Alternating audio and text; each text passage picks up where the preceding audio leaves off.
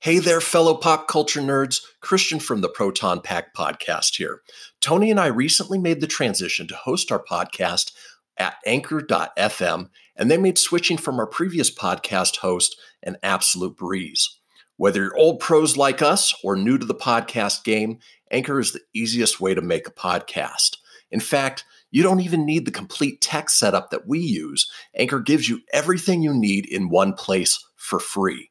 That includes creation tools, allowing you to record and edit your podcast, which you can do right from your phone or computer, and it sounds great. They'll even distribute your podcast for you so it can be heard everywhere: Spotify, Apple Podcasts, Google Podcasts, and many more. And as you gain traction with your show, you can easily make money from your podcast as well, with no minimum listenership. So download the Anchor app or go to Anchor.fm to get started today.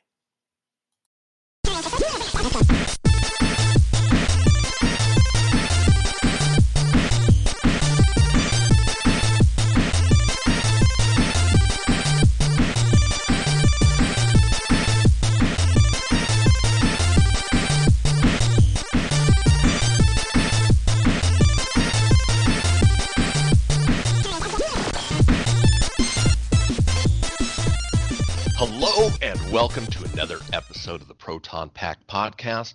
I'm Christian, and with me always is the gizmo to my stripe, Tony. Say hey, Tone. Don't feed him after midnight. Keep him away from water.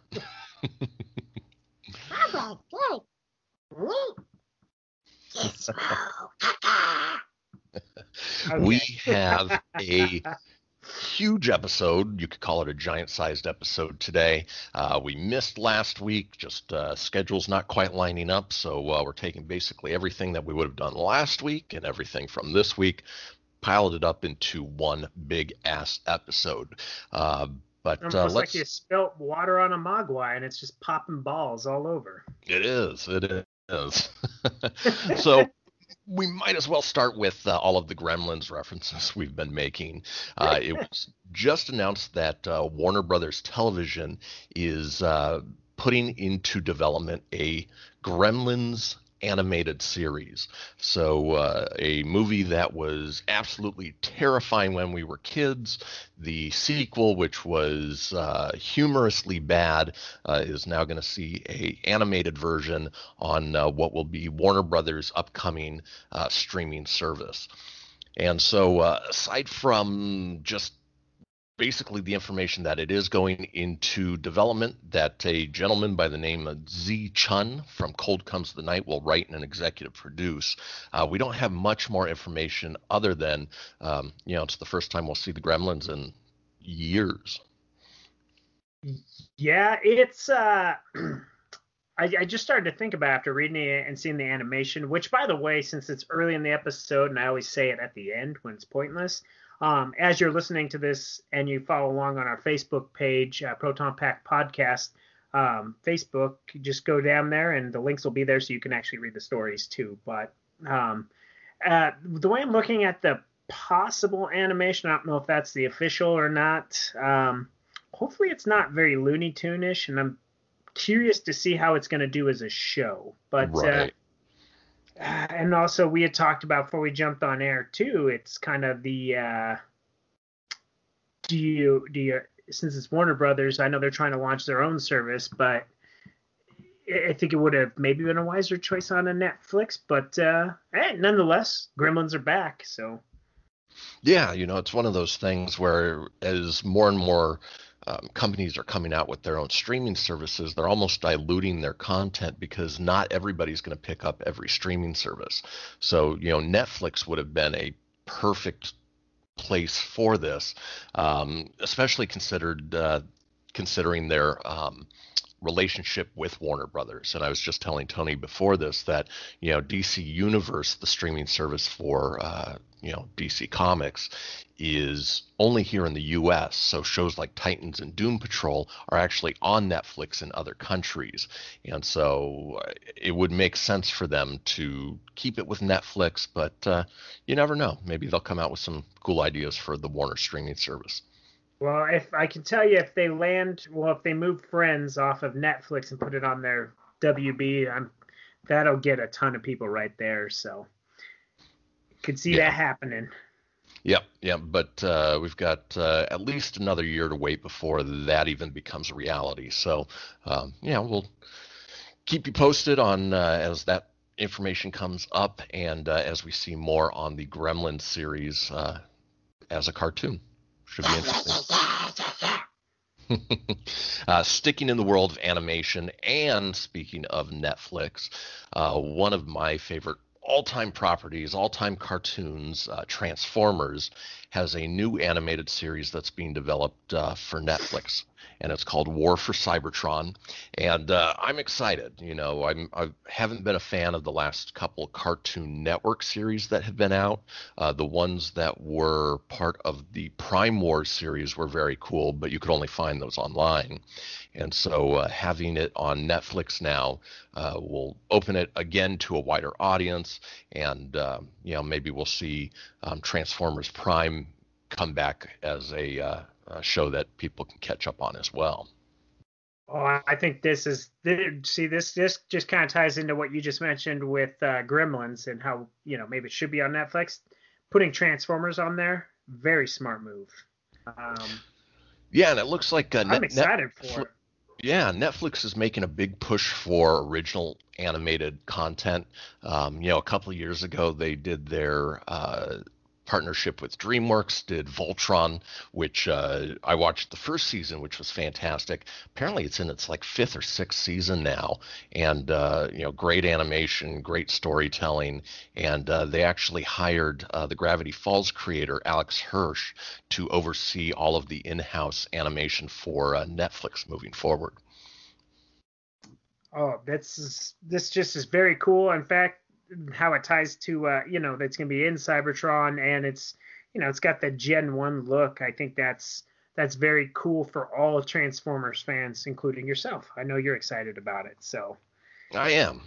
So, no word yet on when that series is actually going to hit. In the meantime, I can still go back and pick up on some of the Prime Wars things online. But yeah, it's going to be a cool series, and anytime you get a new generation open to Transformers and some of the great storytelling that they've done is always good. oh, absolutely. There's that word of the show again. Absolutely. Take a drink. All right. So moving on from that, speaking about reviving certain series, one that I'm really excited about that's going to be on the CBS streaming all access network is the revamp of the Twilight Zone, spearheaded by Jordan Peele. So Jordan Peele, for those of you who aren't familiar, started life on Mad TV, went over to Key and Peele, very comedic chops, and then a couple of years ago came out with his first horror movie, which was Get Out. And then in a couple months, we're going to see his follow-up to that, which is Us. And he won an Academy Award for Get Out. He's got some amazing horror chops. And then Twilight Zone and CBS just released the first trailer for that series, which looks amazing. And they got some huge stars to guest on it as well. Yeah, I'm excited. With Jordan Peele, I was actually just telling a friend this the other day when we went and saw a movie. But I didn't get to see Get Out. I've heard great things about it. But his new movie coming out, Us, yeah, looks freaking terrifying. It looks creepy, man. And I'm thinking, this guy was comedic, and he did that.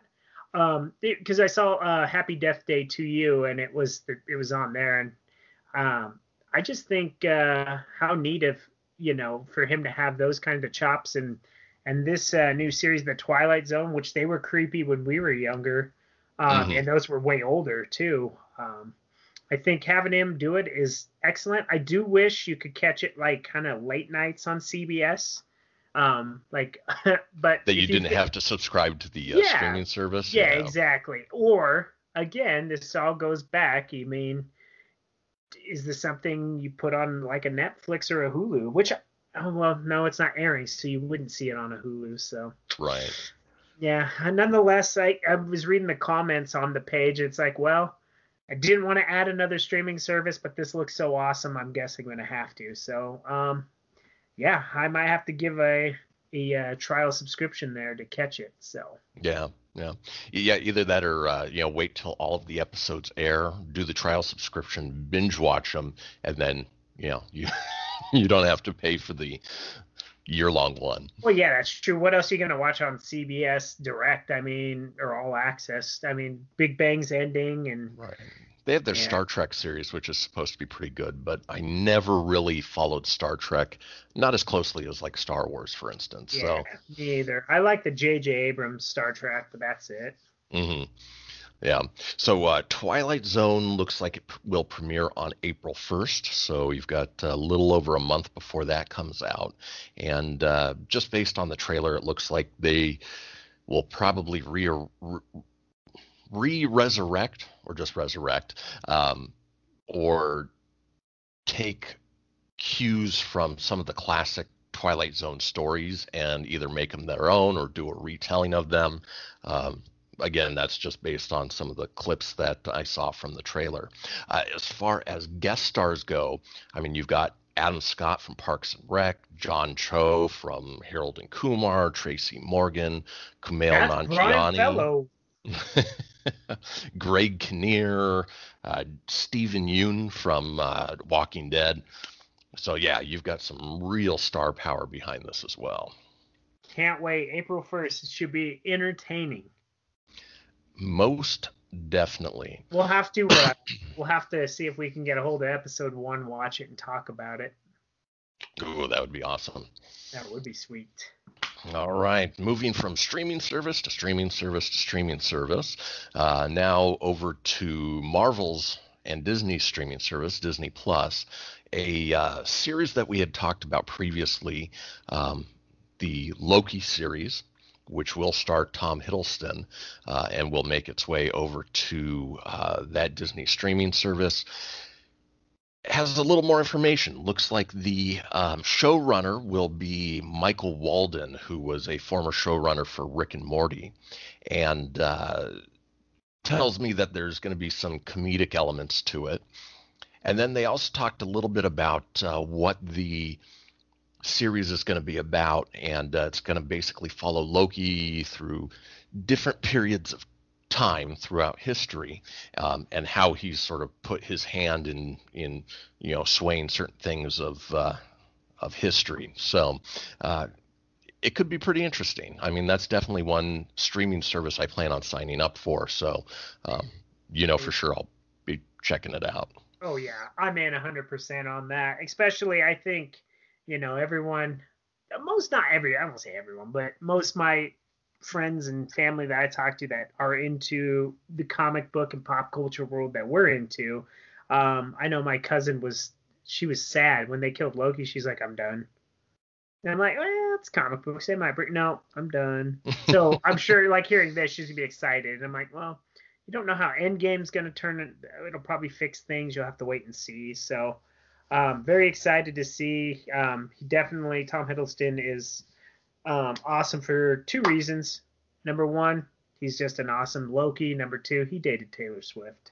And you know how I feel about Tay-Tay, so kudos, Loki. And just looking through, people have attributed it to Quantum Leap with Loki. Even better, man. That show was a trip when we were growing up. That was. Yeah. So as more information comes out on that, we'll keep you guys posted. Looks like we're also going to get some more information here, hopefully soon, on the Scarlet Witch series as well. That one's going to star Mary-Kate and Ashley Olsen. No, just kidding. That's false reporting, and that's not true. You get out of here with that fake news. It actually stars their sister. It does. Who's kind of hot, actually. Yeah. Can I say that on our show? She's hot. You can. It is our show. We can do whatever we want. All right. Speaking of leaping, we're going to leap to finally the last streaming service television series shows that we're going to talk about this week. It was announced earlier last week that Netflix has officially canceled Jessica Jones and The Punisher. We will get one more season of Jessica Jones, which is good. But obviously comes at no surprise. You know, they already canceled Daredevil, Iron Fist, Luke Cage, in the anticipation that, obviously all of these properties are going back to more than likely the Disney streaming service. With that being said, Hulu, who does have a great relationship with Marvel, has come out and said that they would love to be able to resurrect some of those shows and bring them to the Hulu service, which may work. Marvel may hold on to those for their own streaming service, and knowing the fact that Marvel's now open to R-rated movies perhaps opens the door for an R-rated type television series to be on their streaming service as well. But in any case, if you're a fan of Daredevil, Luke Cage, Punisher, Iron Fist, Jessica Jones, they may be gone for now, but perhaps not forever. I think that would be good. I know now they are going to keep all these shows on Netflix for a while, right? They're just not doing any new ones. Any word on that? Okay. Yeah, so they're not going to get rid of them as soon as they're unavailable. My guess is as soon as the Disney streaming service starts is when they'll start pulling those shows off of Netflix. Smart thinking, especially if you still have a season or two in the can of, well, really just those last ones. Yeah. Which is too bad. They're great shows. I mean, I got to get caught up, but they just put out so many at the same time. And I know that's not the reason why they got canceled. I mean, Iron Fist, I could see why maybe that one, but the rest of them were excellent. So. Yeah, highly rated. People watch them, love them. I'm currently in the middle of trying to catch up on Jessica Jones season 2, which is really good as well. Oh man, I need to start. I mean, I watched season 1. Or did I watch season 2? I don't know. I don't know where the heck I am anymore. Too much television out there. Yeah, it's fantastic. So if you've got time to watch it, lots of choices. Why is cable a thing, man? All we're talking about is streaming, which is a good thing, but my guess is cable will disappear at some point. You know, it's like antenna television where it'll stick around for the few people who are apprehensive to pick up streaming service, but ultimately it's going completely away from that. I can see it, man. It's going the way of the Blockbuster Video. Yep. Which is why most of these networks are trying to adapt their own streaming services. You know, they realize that cable may not last too much longer, so might as well take all of their properties and put it on a, service that they can charge, $10 a month or $79 a year or whatever it might be. That is crazy. So, what a world we live in. Yep. Ever changing. All right, that does it for television news. Let's move on to movies and start out this week the way we usually do with going over the weekend box office. Weekend box office report with Tony and Chris on the Proton Pack podcast. Oh yeah. I say this. We're on episode 15. I've said this for weeks, maybe months, but one of these times we got to come up with some jingles. So we can just transition into them or something. Yeah. I think we're on 16 now. Is it 16 or 15? It's one of those. It's one. It's just another awesome episode. That's all I know. And I'm sober this time around. It's usually the drunk versions that get those big ratings. So hopefully we get the ratings. Listen to me. I'm thinking we're all big time and stuff. Right. Yeah, no. But the downloads. But anywho, Mr. Box Office Man, take it away. All right. So it is no secret that the movie that topped the box office was the newest installment of How to Train Your Dragon, The Hidden World, and it opened with $55.5 million. What is that? That was supposed to be like the dragon noise, like he's trying to get it on with the little white dragon. Yeah. I did that last night after we saw it. My uncle thought I was being a fruiter. Right. His words. There's nothing wrong with being a fruiter, but I guess I'll just stop what I'm saying there. But I take the show right off the tracks, bro. There you go. We both had a chance to see it. We'll give our mini reviews here coming up, but yeah, made a lot of money. It looks like it surpassed the first two movies. The first one opened with 43.7, the second one 49.4, and this one now 55.5. Great opening. Yeah. Second place is a movie that I still really want to see, but haven't had a chance to yet. Alita: Battle Angel, in its second week, picked up 12 million, and we'll also get a mini review on that from Tony. That's the movie with the girl with the big eyes? Yep. Yep. The third place movie was Lego Movie 2, the second part with 10 million. We gave our review last week, or last episode of that. I had a chance to see it in between. And then the fourth place movie is one that I keep hearing more and more about, and actually sounds like it'd be a fun and somewhat emotional movie to go see as well. It's the WWE comedy drama Fighting with the Family, which was produced by The Rock. It has Nick Frost in it, and directed by Stephen Merchant of The Office. And apparently it's a really good movie. Well, just stay tuned for your little bite-sized reviews, mister. That's what I just got back from seeing today. No kidding. Yeah, I actually saw it today. I've been a busy little man. I don't know what that meant. That's okay. You're like Lil Sweet. Yeah, Lil Sweet. It's a sweet one. Oh! Fifth place was Isn't It Romantic with Rebel Wilson for 7.5 million. It's not romantic, but thanks.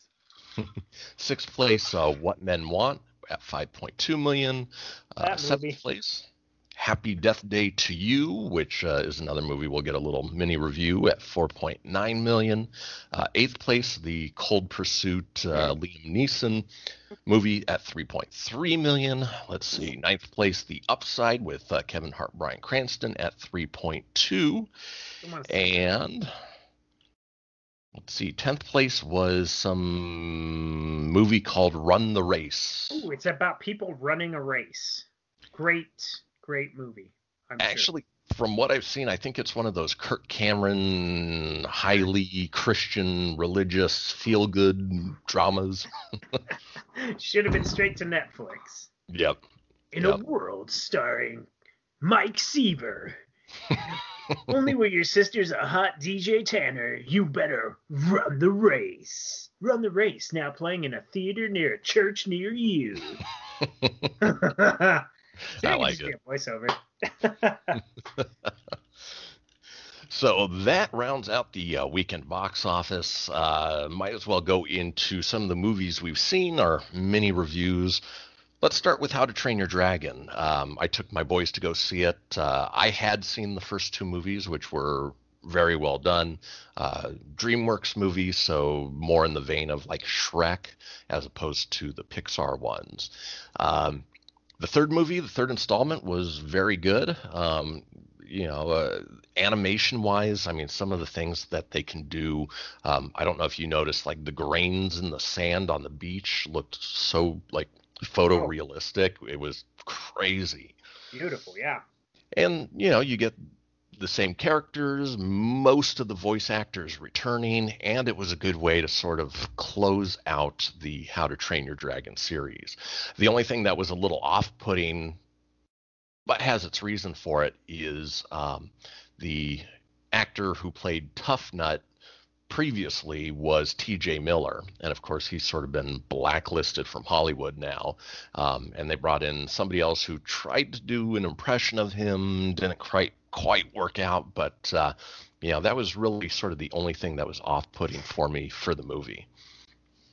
That would have that explains it. I was actually thinking that when I was watching it. I was like, it sounds like T.J. Miller, and then at times it didn't, because for me, I did it backwards. This was the first of the three I've ever seen. So, so I'm gonna do it backwards. Like this was the first one, and I'll go backwards. Each one will be like a prequel. Right. For me. Yeah, that's how I'm just gonna do that. Because then T.J. Miller re-exists, like so that works. Yeah. I thought it was good too. I thought the animation was beautiful. The story was great. It was entertaining. It's kind of, I kept joking that the two dragons just wanted to keep getting it on, but right. That's what happens when you take an adult to a kid movie. You're gonna think dirty the whole time. That's why I did that whole. So, but yeah, I'd give it a thumbs up on ours. So, a brief, quick, horrible review. Thumbs up for me. Yeah, me as well. Any type of action movie like this, even though it's a comedy action, is only as good as its bad guy, and the bad guy in this one was fantastic. You always want to have your heroes go up against a character that seems unbeatable, hence Thanos in the Avengers, to see what they can overcome. And I think they definitely accomplished that in this film and the prior films as well. Yeah, I thought it was great. I can't wait. I'm actually going to go back and see the other two now. I liked it that much. Cool.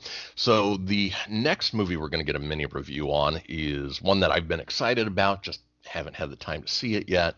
Alita Battle Angel, which is the James Cameron 2-decade project that he's been working on, and he handed the reins over to Robert Rodriguez to direct. And when all was said and done, how'd it turn out, Tone? For me, I went in actually because we had joked about this. This is one of those Fox properties that kept getting delayed and delayed and delayed. And usually when you delay a movie so much, it means it's bad. Yeah, I mean, history pretty much speaks that. So I went in low expectations, and I left beyond happy. For me, I found out just days before the movie that it was based off a Japanese graphic novel. I think the time that they put into it was actually for the better. The detail, the story was great. For me, this is my favorite movie of 2019 so far, and the most surprising one. I definitely got to give it a 5 out of 5. On my horrible review page, I put 5 big eyes out of 5 big eyes because damn, her eyes are huge. To me, it was like a badass Pixar Terminator-like movie. Great sci-fi flick. So highly recommend it. The only regret I have in it is not seeing it like on a IMAX or maybe 3D. It was so well done. Robert Rodriguez did a fantastic job. So highly recommend that. Yeah, and the movie was shot in 3D, very similar to Avatar, obviously with James Cameron in there. So the 3D effects in this movie should be crisper and cleaner and less off-putting than most of the movies that come out in 3D, which are converted after the fact. Also, Christopher, like you said last week, anything Christopher Waltz does, you love. You're going to love it, dude. He's awesome in it. Excellent in there. Again, can't say enough good things about this movie. Really, really liked it. Cool. Well, tell us about the movie you just got back from seeing, Fighting with My Family. If you smell what the Rock... Okay, that was bad. I don't do a good Rock impersonation, but that's how it actually starts. It starts with the Rock's theme music, starts out on an episode of Monday Night Raw, and they recap a lot of the Attitude Era, which is an era you and I grew up like in wrestling. Mm-hmm. It was still the WWF. Of course, they never call it the WWF in it. It's WWE. And it follows Paige, one of their diva wrestlers that helped start the women's revolution, because nowadays what's different from when you and I used to watch it is the women are on the forefront. Like there's actual really good women's wrestlers. Ronda Rousey's there now. I mean, she was not a wrestler, but she transitioned really well. So it's more than, as the movie puts it, tits and ass, right. Which is what we liked, The they used to be nothing more than escorts, really. Yeah. Well, and there was a lot of tongue-in-cheek jokes about that in the movie. Vince Vaughn plays the head recruit for NXT, which is their developmental program. And it follows Paige and her brother.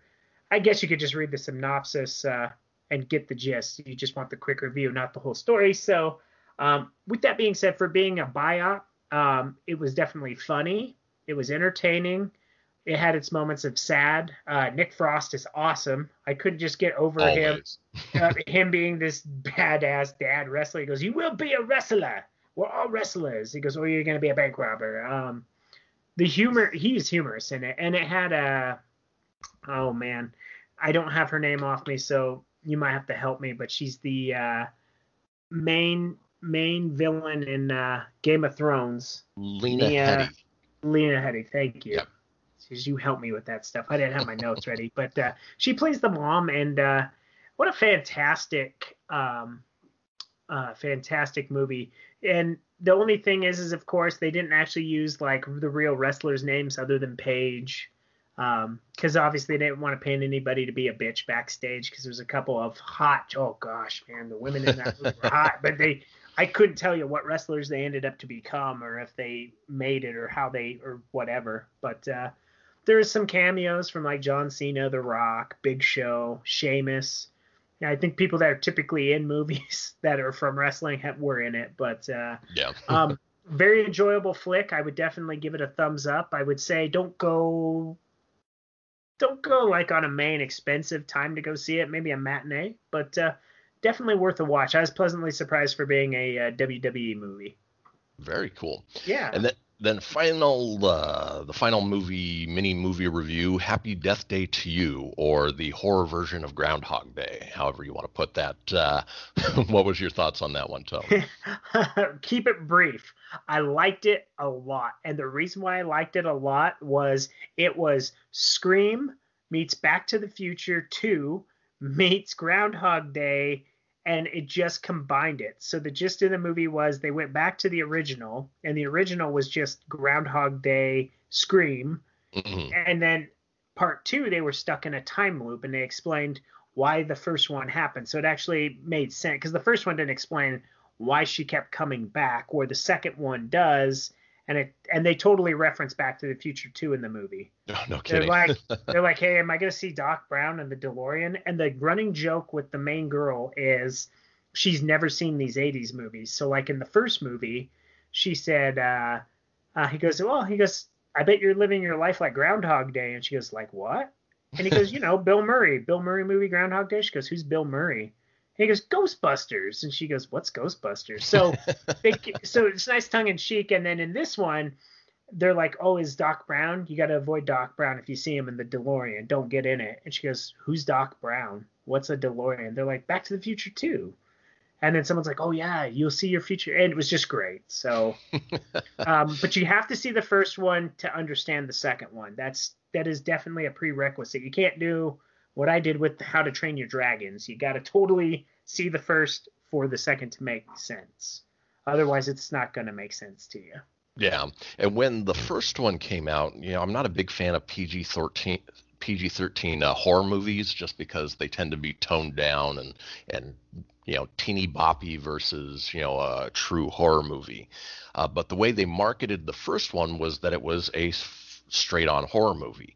Then I saw the preview for the second one, where it seemed more like a straight comedy almost that was also a horror movie. And I don't know if that comedy was present in the first movie as much as it was in the second one, or if they finally realized that more people will see the second one because they realize it's got more of that comedic element. Yeah, no, the first one was very comedic in its own right. It was basically, if you can go back, if you liked Scream, like from our generation, since we're older now, it's kind of like that kind of humor. Like it's not scary.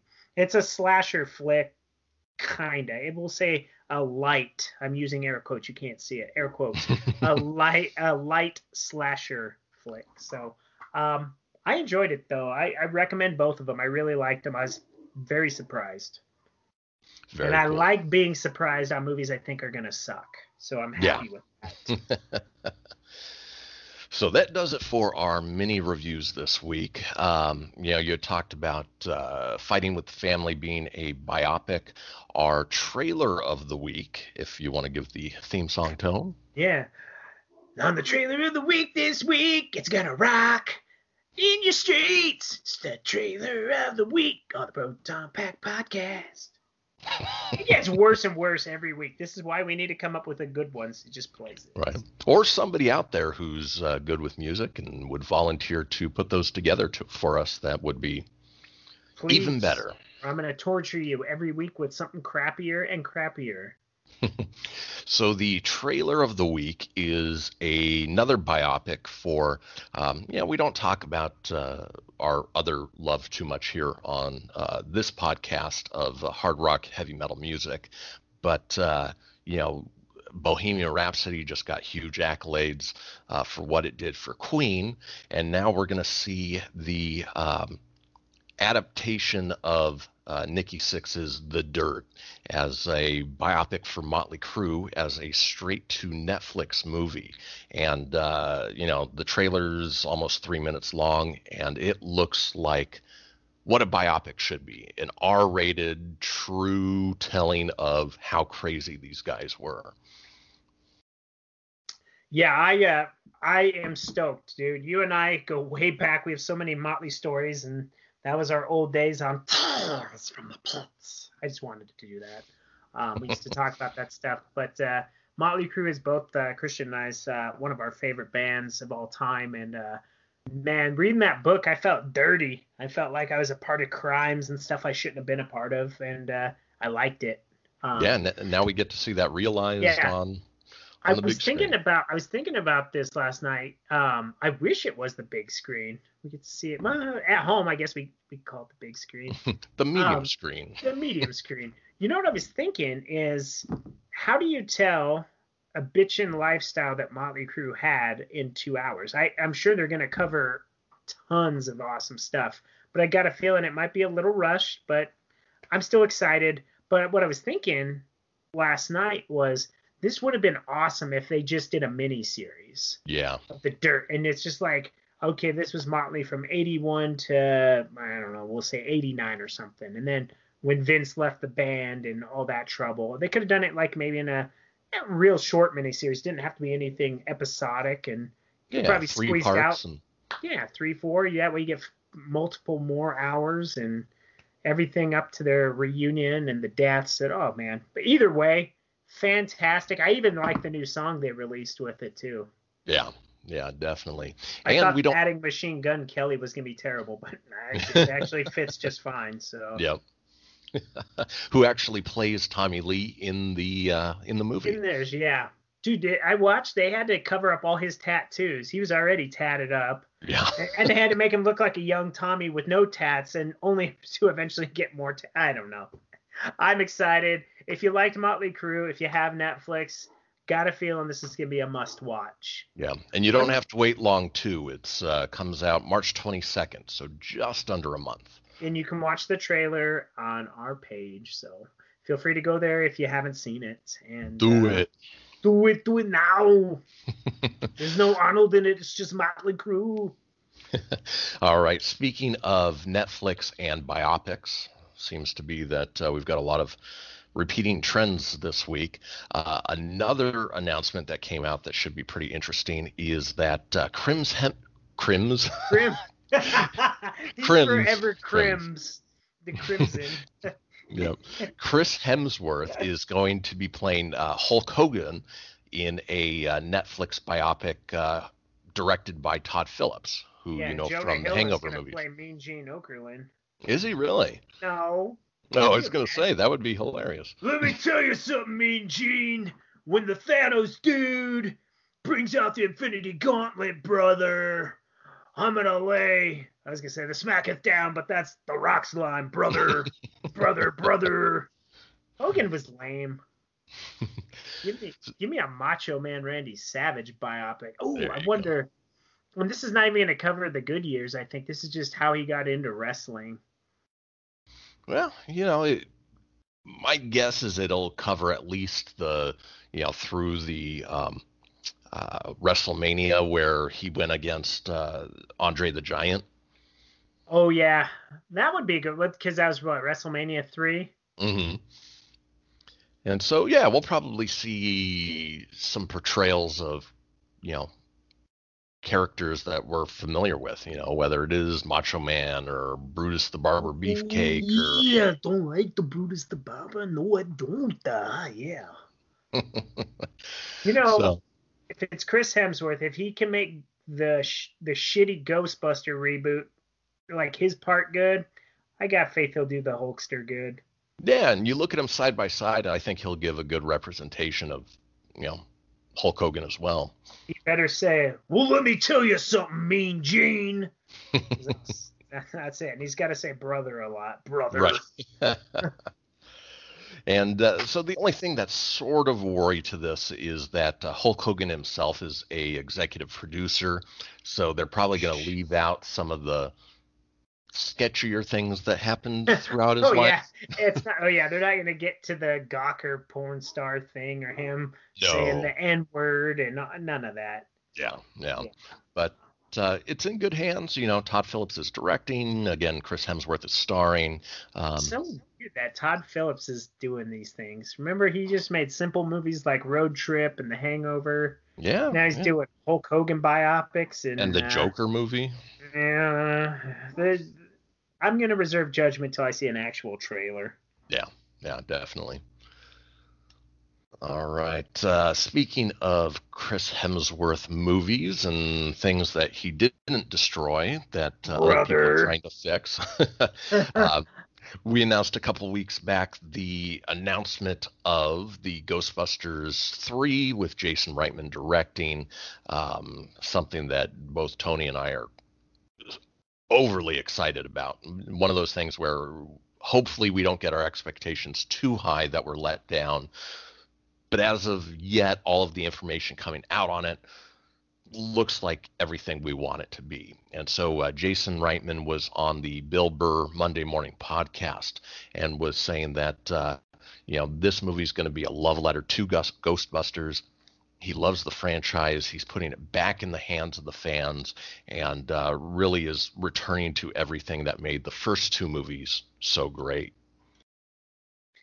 Yeah, I like what I was telling you before I sent you the article too. I just reading it, just knowing that it's in such good hands, and how he keeps saying he was the first Ghostbuster fan because his dad, was the one that directed it, and it's just. I like how the coming soon was actually they cut it out and they had to shoot a picture of it to put it in there because to get the actual font to make it feel very 1984 again. So. Yeah, and how they went back and found the original sound files for the Proton Pack and the original score and just the love that they're giving to it so far. I'm super excited. And like we just talked about, Chris Hemsworth's part in that last one was good, but what a terrible movie. And it's not because it was women. Let's get that straight. Women are badass. I hope they have a good mix of men and women in this new one. But it just did not do the film justice. It tried to be this weird standalone and just sucked. Yeah. I mean, the comedy wasn't on point with the original, and it just didn't hold up. It's funny. I don't know if you read the last paragraph of this article, but Leslie Jones, who was in that remake, she keeps speaking out about it and basically said that this version would be compared to something that Trump would do, and so why would you have to make it political? And it's she's pissed because she ain't gonna be in it. And no offense, I don't know Leslie Jones, but you're not.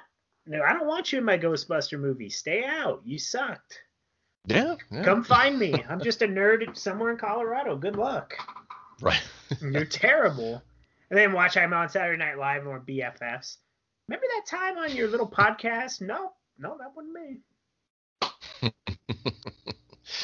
So in any case, this is, a movie that we're going to be following very closely. So as more information comes out, we will bring it to you. Can't wait. All right, moving on to franchises that we talk pretty regularly about. The first is that J.J. Abrams had posted a emotional photo commemorating the wrapping of Episode 9 Star Wars. And basically you've got Daisy Ridley, John Boyega, and Oscar Isaac all hugging in a Jakku set. And, it's one of those things that, this closes out that series of movies, and now it's going to be put in other people's hands. But, JJ is definitely the person to take the helm after what Rian Johnson did to the last one and close out the story. I wonder what the title's going to be. I know it's got to be coming soon. I bet you it drops when Avengers comes out. I bet that's one of the main anchor trailers. That would be awesome. Yeah, because then it's like, okay, well, here's your big hype movie for the first half of the year, Avengers, and then you see it, you're sitting there, let's like make it the last trailer. Yeah. Sit through some, and then all of a sudden you're just like, whoa, and then get your mind blown by the Russo brothers. Yep. And give everybody chills the same way that the teaser for The Force Awakens did. Oh yeah, and I was thinking like, I thought that might be a problem when they announced these new trilogies, or this new trilogy, and now we're already on the last one. But when they said they were gonna have different directors for each, I'm like, that's gonna probably change the flavor of each movie. I don't know if I like that. Mm-hmm. And it proves true. Like The Last Jedi, it wasn't terrible. It had its moments, but there's our friend of the show, Kevin Smith, put it bluntly and plainly. It was basically an FU to JJ. Anything that JJ did, they undid, which made it super confusing. It's like watching an episode of Monday Night Raw. You don't know what the hell's going on. It'll be interesting to see what JJ undoes of what was undid to him. Yeah. It'd be funny if they just ripped off Men in Black or something, and there's like, it starts out with like a clip of like John Boyega holding up a device similar to what they hold up to make you forget, and it's just like episode 9 or episode 8 never happened. Right. Yeah. It'll be interesting. The fun thing, at least for me, is that Star Wars Episode 9 hits theaters on my birthday, December 20th. So happy birthday to me. That is a good birthday. They moved up Endgame, but Endgame is going to come out on mine. But now I think there's some crappy ass movie coming out on mine because Avengers decided to rake in extra dough and open a week earlier, which is not hurting my feelings any. No, it gives you a chance to see it even sooner. Yes. All right. So moving on from the world of Star Wars over to DC and Warner Brothers. We mentioned a couple weeks back that Ben Affleck is now officially out as Batman. He is not going to be portraying the Caped Crusader in Matt Reeves' version of the Batman. And, it started out, after Justice League that, boy, I hope that didn't get picked up. I didn't hear anything, so you're good. Didn't? Oh. No. I got a weird video thing that popped up. Anyway, Ben Affleck was going to write, direct, and star in the Batman movie. It was handed over to Matt Reeves after Affleck went into rehab. And Affleck's come out now and basically given his thoughts on retiring from being the Caped Crusader. Basically said, I tried to direct a version of it and worked with a really good screenwriter, but just couldn't come up with a version of it that I could crack. So I thought it was time to let someone else take a shot at it, and they've got some really good people. It really doesn't say, his emotional state of not being asked back, but we already know that the Matt Reeves version is targeting a younger Batman, somebody who's in his first to second year of being the Batman. Yeah, sorry, I had my thing froze up, but I'm happy that he's no longer Batman. Not sure who's gonna take over the next one. I've seen it be rumored to be what is that? Armie Hammer. Yep. He denied it, and then they were talking about Edward from Robert Pattinson from Twilight, which I really don't want to see. The other one they were talking about was the actor who plays Jon Snow in Game of Thrones. Don't know why I'm blanking on his name, but Jon Again, Snow. It's like me when I blanked on Lena had Hades' name or whatever her name. See, I did it again. So if I don't have my notes, I suck. I'm not very good with that stuff. and I've actually seen him in person, and he's all of 5'6", 5'7". So trying to make him this overpowering, huge figure that Batman is supposed to be might be a little difficult if he was the one they decided to cast. Yeah, it's gonna be interesting to see who the next one's gonna be for sure. Well, I can't imagine it'll be too long before we hear who it's going to be because, I mean, they're actively developing the movie. It's in script form right now. And then once they start shooting, we should know more and more details. Yeah, wouldn't it be cool if they just went back and had Michael Keaton? Well, we talked about that before, that what would be awesome is Batman Beyond. So in the future, and having Michael Keaton be that old Bruce Wayne. Gosh, that would be sweet. I'd love that. Yeah. But they're not asking our opinion, so. Nope. So, but you wonder, anybody listening out there? You're downloading, so you must be listening.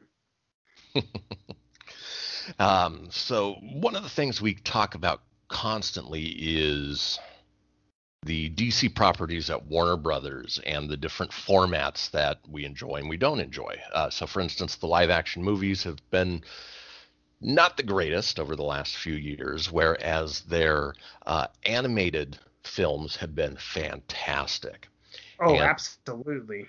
The most recent one that they announced is something that makes the little kid in both of us jump out in glee, is a crossover, and it's going to be Batman versus the Teenage Mutant Ninja Turtles. Again, two properties we have loved through their existence, and now it's going to be a animated feature for Warner Brothers, which, as we know, they do a phenomenal job with. Yeah, I can't wait. I mean, it's definitely a different art style for the Ninja Turtles, but man, after where they're at today, I'm really happy to see what, at least in this movie, what they look like. So, like you said, DC animated movies have been killing it. So I'm excited to see this, especially there's a current comic book series with them going on right now. And I don't read those comics, but I bet it is going to be pretty close to that. And nonetheless, as a fan of the TMNT and Batman, I'm excited to see it.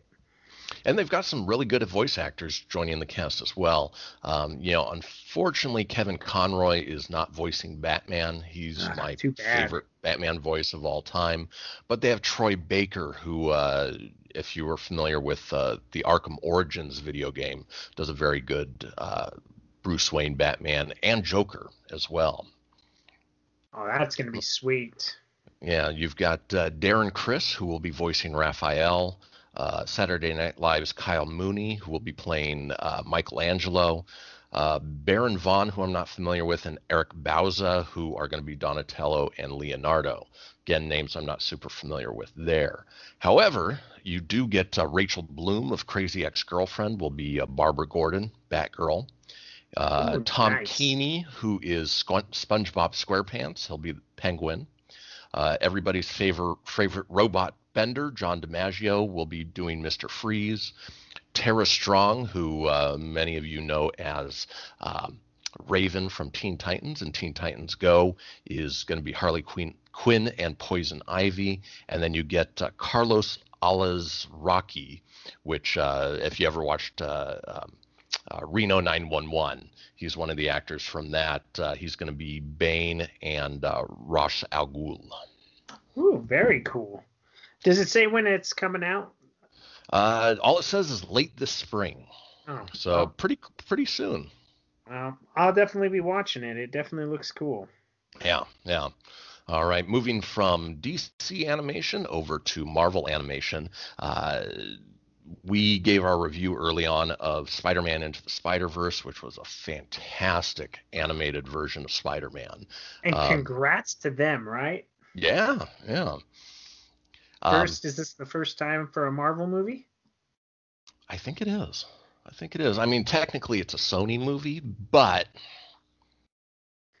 And what we're getting at is we are less than 24 hours removed as we record this podcast from the Oscars, and Spider-Man Into the Spider-Verse won Best Animated Feature Film. It even beat out The Incredibles 2 from Pixar, and Pixar generally walks away with that award on any given year. Oh, yeah. They're tough to beat. The Incredibles 2 was fantastic. I mean, that was definitely a worthy and well-deserving movie, but so stoked for Spider-Man to win it, because it was awesome. It was one of my favorite movies last year.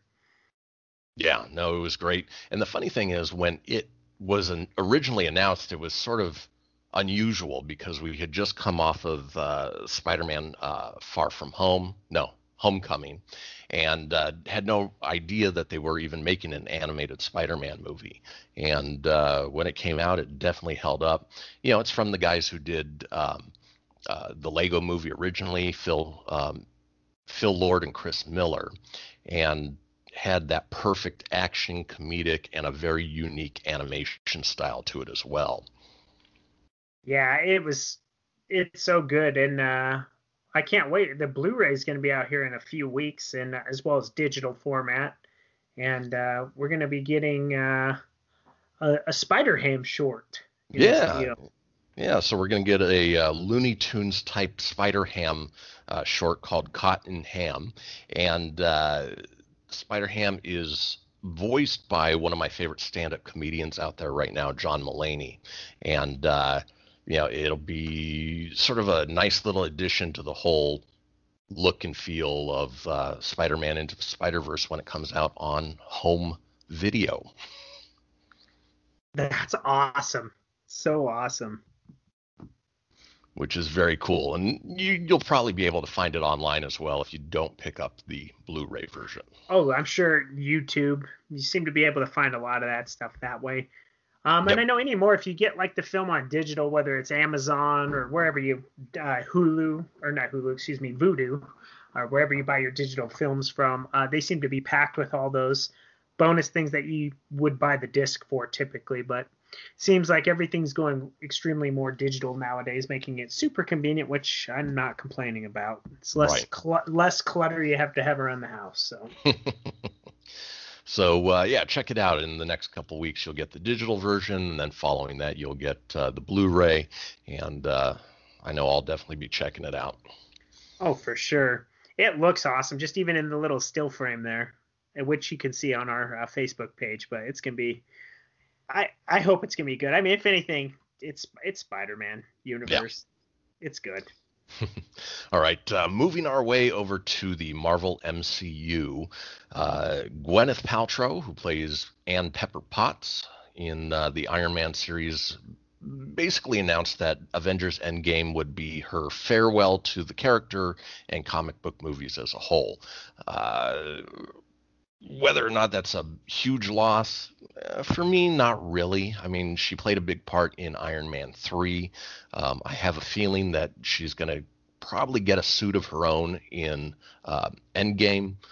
But other than that, losing her doesn't really break my heart because she's not one of the main characters, even though she did very well in the character parts that she was in. Yeah, for me, what's funny is growing up, or when we were growing up in high school, when she was doing like the Shakespeare in Love and Great Expectations and all those, I was like, just don't see the draw to Gwyneth Paltrow. And when she went to Marvel, I was like, But then I don't know, there's something about her. I just think she's sexy. I like her, but I'm not. But her, like you said, her character is. I think it's coming to an end with her and Tony Stark. I think their time in the MCU is going to be pretty much done. Maybe a cameo here and there, but other than that, having to be main time, it's just not going to happen anymore, which is to be expected with all the big name people over time. So. Exactly. So we'll have to wait to see what her role is and how she plays into Avengers Endgame, which comes out a few more months. But in the meantime, Yeah. In the meantime, we get Captain Marvel in, does that open 2 weeks from now? Oh yeah, we are 2 weeks away. It's not out this week. It's out next week, actually, next Friday. Not this coming Yeah. Friday, but next Friday. So, So 2 Fridays away from Captain Marvel, which oh, it's at gonna be this awesome. point is getting rave reviews. Everybody who's seen it so far in the first press screenings say that it could potentially be one of the best Marvel movies there is. Also coming away from that first press screening is that obviously we lost Stan Lee earlier last year, and the movie Captain Marvel looks to open with a touching tribute to him. They didn't give any spoilers away on what that entails, but to pay homage to him right away, I think is definitely the classy thing to do, given his influence not only in these movies but in most culture as it exists these days. Right. I'm wondering because at the end of Once Upon a Deadpool, they did a tribute at the very end instead of having a post-credit scene. They Mhm. actually aired a tribute. And I wonder if it's going to be similar, if not the same one they had for that. Nonetheless, very touching, very awesome, and look forward to it. I mean, it's Marvel. I can't think of one Marvel movie I've been disappointed in the MCU. Yeah. So, And looking through the article, it looks like Endgame is going to be Stan Lee's last cameo. So he had already shot his cameo for Captain Marvel and for Avengers Endgame prior to his passing, which means that we'll still get a little bit of him for at least the next two movies. that's gonna be great. I was gonna say too, confirmed, which we would already know being Marvel nerds, but you can expect a mid-credit and an end extra credit at the end of Endgame or Captain Marvel. It's been confirmed, so, Yeah, so yeah, stick it's funny. around for those.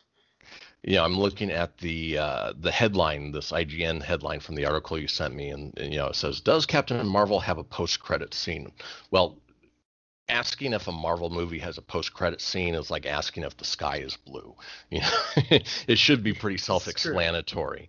But I get why they title it that, because not everybody's as involved as we are, and that tends to be the first thing all Google after the credits start rolling for a movie that's not a Marvel movie. Does How to Train Your Dragon have an end credit scene? And so as you already confirmed, there's going to be a mid-credit and a post-credit. My guess is one of those will relate back to Avengers Endgame. The other will probably relate to a Captain Marvel sequel. Right. I can't wait. It's gonna be sweet. 2 weeks. 2 weeks. We're Two almost weeks. there. We're already here. And then we're gonna be talking about Endgame. Endgame. We'll be getting to Endgame. I know.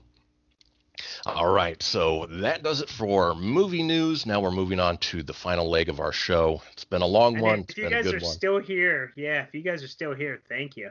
Yeah, Woo. we appreciate it. It's like a big time episode. We're going to be talking about video games, which we touch on here and there. And in this case, it's all Nintendo edition. Nintendo on the Proton Podcast. Nintendo, let's talk about it now. Somebody please write a jingle. Yes, please. Probably the most iconic Nintendo game of all time is the very first Super Mario Brothers that was typically packaged with the system when you bought it. And so you got that and Duck Hunt together, but they did release some copies of Super Mario Brothers just on its own. And recently, in a private transaction, a sealed copy of that very first game garnered $100,150. Did you want to Which do that like Dr. Evil? Were you about to ready to go $150 million and then sound like Dracula when you're trying to do the voice? not necessarily. I started reading the number and then realized that the way I was reading it wasn't how the actual number was coming out. So Gotcha. $100,150 is what somebody paid for. Obviously, they didn't reveal who it was, but it is the largest transaction for a single collectible game ever. No, thank you. I don't care if it's sealed. Right. It's ridiculous. But somebody had money to burn, so good for them, man. Yeah. But that's insanity that it went for that much. I mean, yes, it was one of the best games ever made, but well, and it probably goes back to the fact that it's so hard to find, a standalone sealed copy, considering, most versions of the game were packaged with the system. True. And I wish I could go back. If I could time travel, man, I'd definitely, that'd be awesome to tell our parents, like, hey, make sure you get that and stash it away. So well, that's what I say. Don't let the kids touch it, man. Just stash that stuff. If I could time travel back within my own lifespan, I'd tell my parents, any toy you get for my kids or for your kids, get a second one just to stash away. Let them play with one, stash away the other. They'll be worth a ton later on. Oh, absolutely. Oh, man. I see stuff now. I'm like, oh, I had that, but it's in, the last time I saw it in the condition it was in, it ain't worth that no more. Nope. But, that's the way life goes. The sad thing is, and what happened with Marvel Comics in the early 90s was they realized that, some of these things were becoming collector's items. So they tried mass producing and creating limited versions of these that they ended up diluting the whole collectible market. A version of Jim Lee's X-Men #1, which would normally go for quite a bit if you had a good version of it, is still a $5 book. Right. That's just insane. But there is, like, if you ever watch on YouTube, there's one of the wrestlers, his real name's Austin Creed. He does Up, Up, Down, Down, which is actually a pretty entertaining YouTube video game channel, which is why I bring it up. And he always goes to, when they go to Japan, he's always in there buying collectible games. It's actually pretty neat. So I wouldn't be surprised if he was the one that bought it. So yeah, that's cool. Yeah, you may want to just add a link to one of his YouTube channel shows. And yeah, I'll put that up there because he is actually, he's one of those weird New Day guys, that one with the unicorns that you see on there. He's one of those dudes. But like in real life, he's just a big gamer. Like he has his own YouTube show, and it's, like I said, it's actually really entertaining. So if you're into video games, of course. Yeah. And now if you were a fan of the original Mario games and decided, hey, you know what, I could make levels better than that, now is your second chance to do that, or at least coming soon, with Super Mario Maker 2, which was obviously the sequel to the game on the Wii U that allowed you to build your own Super Mario levels, put your own characters in there, and then share it with the world so that other people could play. And so they've got the direct sequel of that coming out. Tony, do you want to talk about some of the little differences between the sequel and the original? It's a Mario. Woohoo! Yeah, they added a ton more things. Super Mario Maker was a fun late gem that came out on the ill-fated Wii U. I've been waiting for them to bring a port to the Switch because they've been porting all their big games that was on the U over to the Switch. And instead of porting it, they're actually just making a whole new one. Taking everything that was great about the original, which you could recreate levels from Super Mario Bros. 1 style, Super Mario Bros. 3, Super Mario World, and then new Super Mario Bros. They skipped Super Mario 2 because I don't know if they quite own because that was Doki Doki Panic in Japan. So I don't think they really own that art style, so that's probably why they don't utilize it. Yeah, and that's the one thing I was hoping for when I saw you sent this over to me. I was scanning through the piece hoping that there was going to be inclusion of Super Mario 2 type elements. Me too, but no, they included new Super Mario World 3D that came out on the Switch, or excuse me, on the Wii U, which I wish they would just port over to the Switch. That was a fun game where you turn into Cat Mario. So that's new. They added the Angry Sun from Super Mario 3. They added a few new characters that weren't in the original.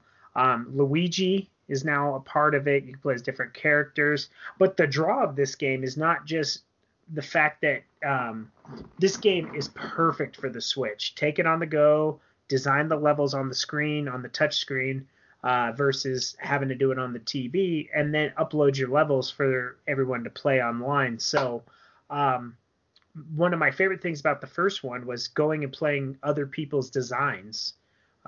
Lots of creative levels out there.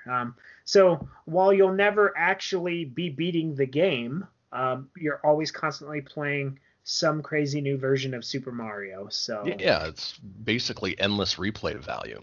Yeah, and I never got burned out on the Wii U version. They did so many cool levels. They even took they redid like the original Super Mario Brothers level in Super Mario Brothers 3 graphics and things like that. So very neat, very excited. And what the best part of the announcement is this is going to drop in June. So it's only a couple months away. So really awesome reference. Again, wish they would have added Super Mario Brothers 2 artwork, but a lot of new backgrounds, placeable objects, and we'll keep you posted as they release more news, because that was just a reveal. So yeah, and there's no word yet if levels made for the original Super Mario Maker will go over to this one. So I know I hope so, because there was so many cool levels, man. I can't imagine they wouldn't. It's still Nintendo. They don't support the Wii U anymore.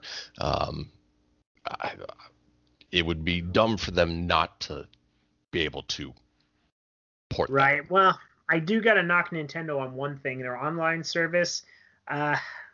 See, Xbox, at least, they took some of the games you bought from the 360 marketplace, and you were able to play them on your Xbox One, and anything digital you bought doesn't port over, which is silly. Their marketplace is not very good, so they still have something to work on. Now, the online, though, I think we'll talk about another game here in a few, but their online is actually surprisingly not bad. It works well in Smash Brothers. There's no talking unless you want to dial up somebody on their phone, but the actual connectivity is very neat, and the challenges are fun. So very cool. Very cool. And then so moving on to the last piece of Nintendo news is that for the Switch, Nintendo has announced that they are remaking The Legend of Zelda Link's Awakening, which was the Game Boy Color game, very much similar to the original Legend of Zelda, or the one that was on the Super Nintendo, where it was a top-down style. So much fun. And they're remaking it for the Switch, all new graphics, and it looks like it's going to be amazing. I'm glad you said that, because that's how I felt. It's getting a lot of hate. Is it really? Yeah, people are bitching about it. They don't like the way Link looks. They say he's too cartoony. And my thoughts to you is like, get over yourselves, man. They took a game from a black and white Game Boy and completely redid it to take, of course it's not going to take advantages of, like Breath of the Wild or something like that. It's not meant to. It's a throwback to a simple time when it was a top view. And to me, it looks incredible. Incredible. And it made me excited, because I'm like, well, if this does well, could we finally get a remade Super Mario Land or Super Mario Land 2 from the Game Boy? Those games were great. They were. The graphics were crap, but could you imagine a modern day version of those games? It'd be sweet. They'd be so much fun.